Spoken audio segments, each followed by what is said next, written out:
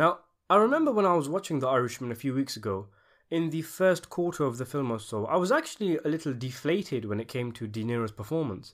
The reason being is that when you think of the great De Niro performances over the years, he transforms himself so incredibly but that he becomes the character. You never at all feel he is playing a character, that he is acting, that he is doing dress up.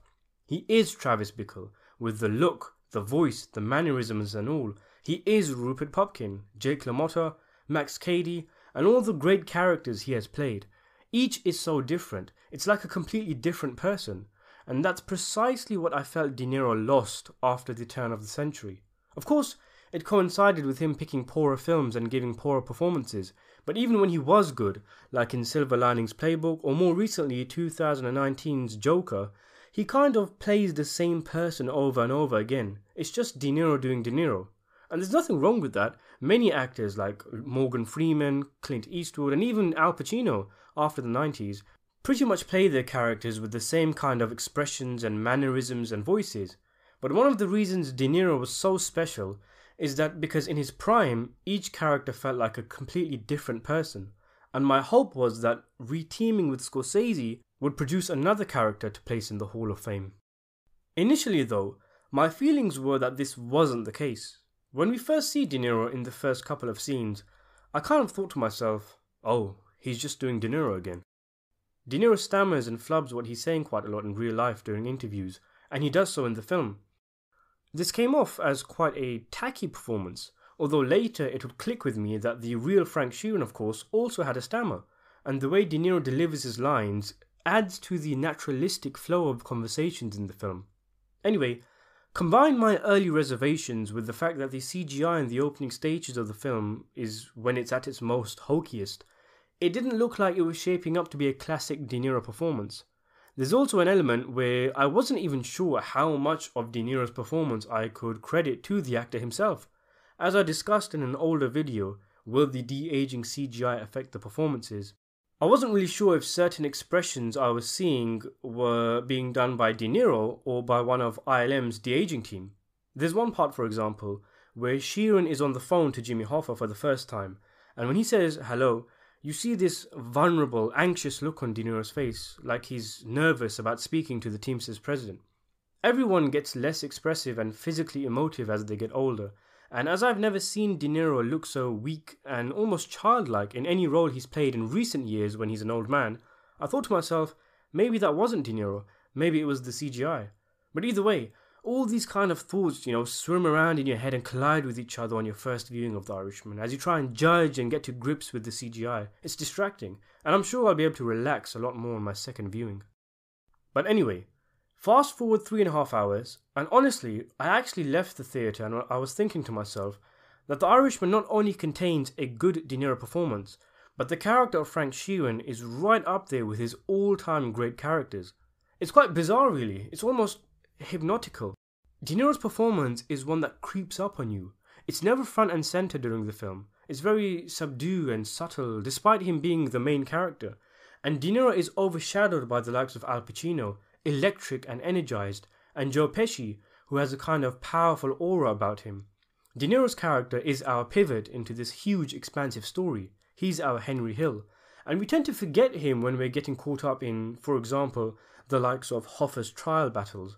But honestly, at least for me, after you've let the film digest, after you've taken in as much as you can, it's the performance of De Niro that you remember more than any other actors.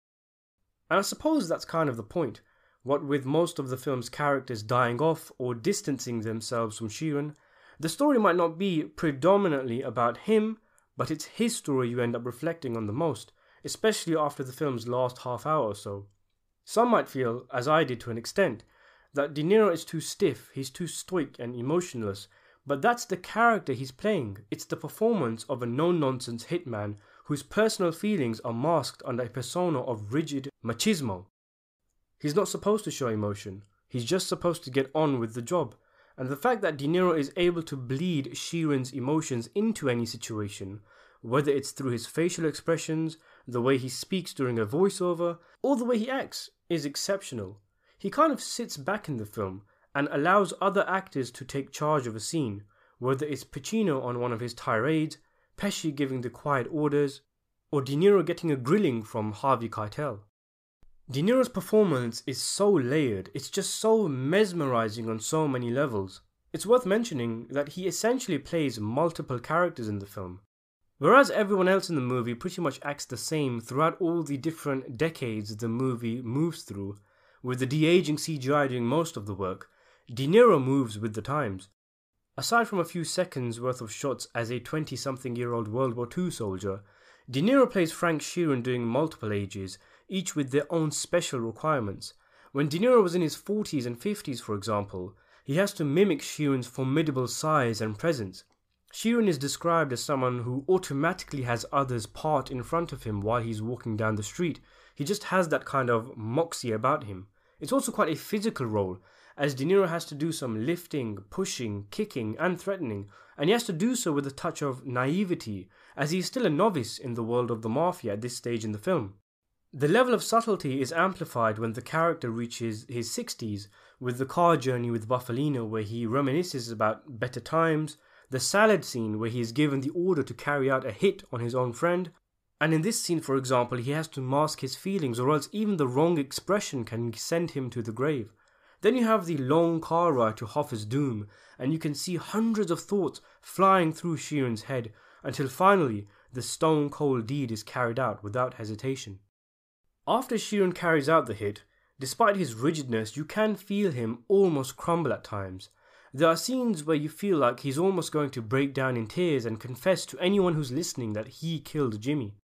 One such scene is the powerful one between him and his daughter, where she questions why he hasn't phoned up Hoffa's wife. That one-worded question, why? It was such a powerful scene and would go on to be a major theme of the film. Why? Why did he do what he did? Could it have been different? These thoughts fly through his head whilst the film takes us through the next stages of the story. One of my favourite scenes in The Irishman is one that I feel is De Niro's best scene in the film, and in fact one of his standout scenes in his entire filmography. It's the part where he phones Jimmy Hoffa's wife to comfort her and he tells her it's going to be all alright. It's such an incredible display of acting. You can see a range of different emotions and thoughts that Sheeran is going through. He is genuinely upset for her and wants her to be okay. He's sad himself because Hoffa is gone. He's feeling like a hypocrite by telling her that they'll find him and it'll be okay.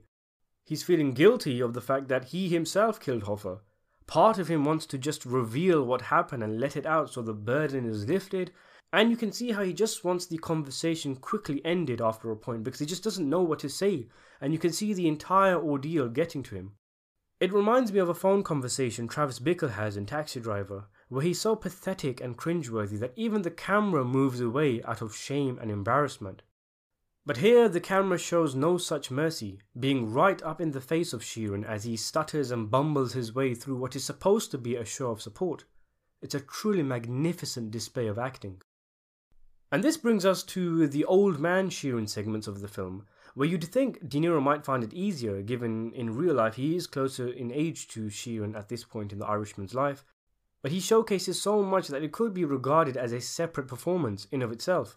This is where the character and the film becomes melancholy, reflective, introspective and remorseful. One thing I found quite interesting was that the movie version of Sheeran is still a lot harder than the version in the original script I read, written in 2007 by Stephen Zillane. Though a lot of it is still the same as the final film, there are some key differences, such as there being a scene during Sheeran's old age where he is probed and prodded but remains firm in his indifference to the numerous murders he's carried out. He eventually breaks down when he's questioned about Hoffa and the fact that he knew Hoffa's family. This scene is described as being a recorded video footage, and De Niro looks up right at the camera, pain in his face, and he says, "What kind of man does what I did to a friend?"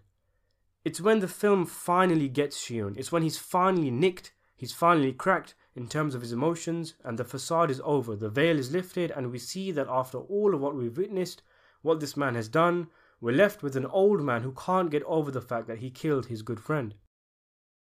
Interestingly, this moment never comes in the film, but it comes close in a part where a priest questions Sheeran's lack of empathy towards his victims' families, as he doesn't know them. Sheeran blurts out about there being one man whose family he did know, but he stops himself before continuing and the conversation moves on. It's interesting that the film chose for Sheeran to retain his dignity, for the lack of a better word, that not even the priest was given all the information, and the fine details were left with Sheeran alone and his facing of God Almighty. And this weight, this heaviness in the heart of Sheeran is evident in De Niro's superb portrayal of the hitman. He plays a stern father, a cold killer, a hollow old man, a warm friend, and a man burdened with a heavy weight thinking about what will come after death. It's a huge undertaking, and yet he pulls it off magnificently, and it's through him that the film's storylines and arcs weave and interchange. It's a performance whose level of brilliance cannot be comprehended without rewatches and reflection. And it's truly one of the standouts in De Niro's filmography.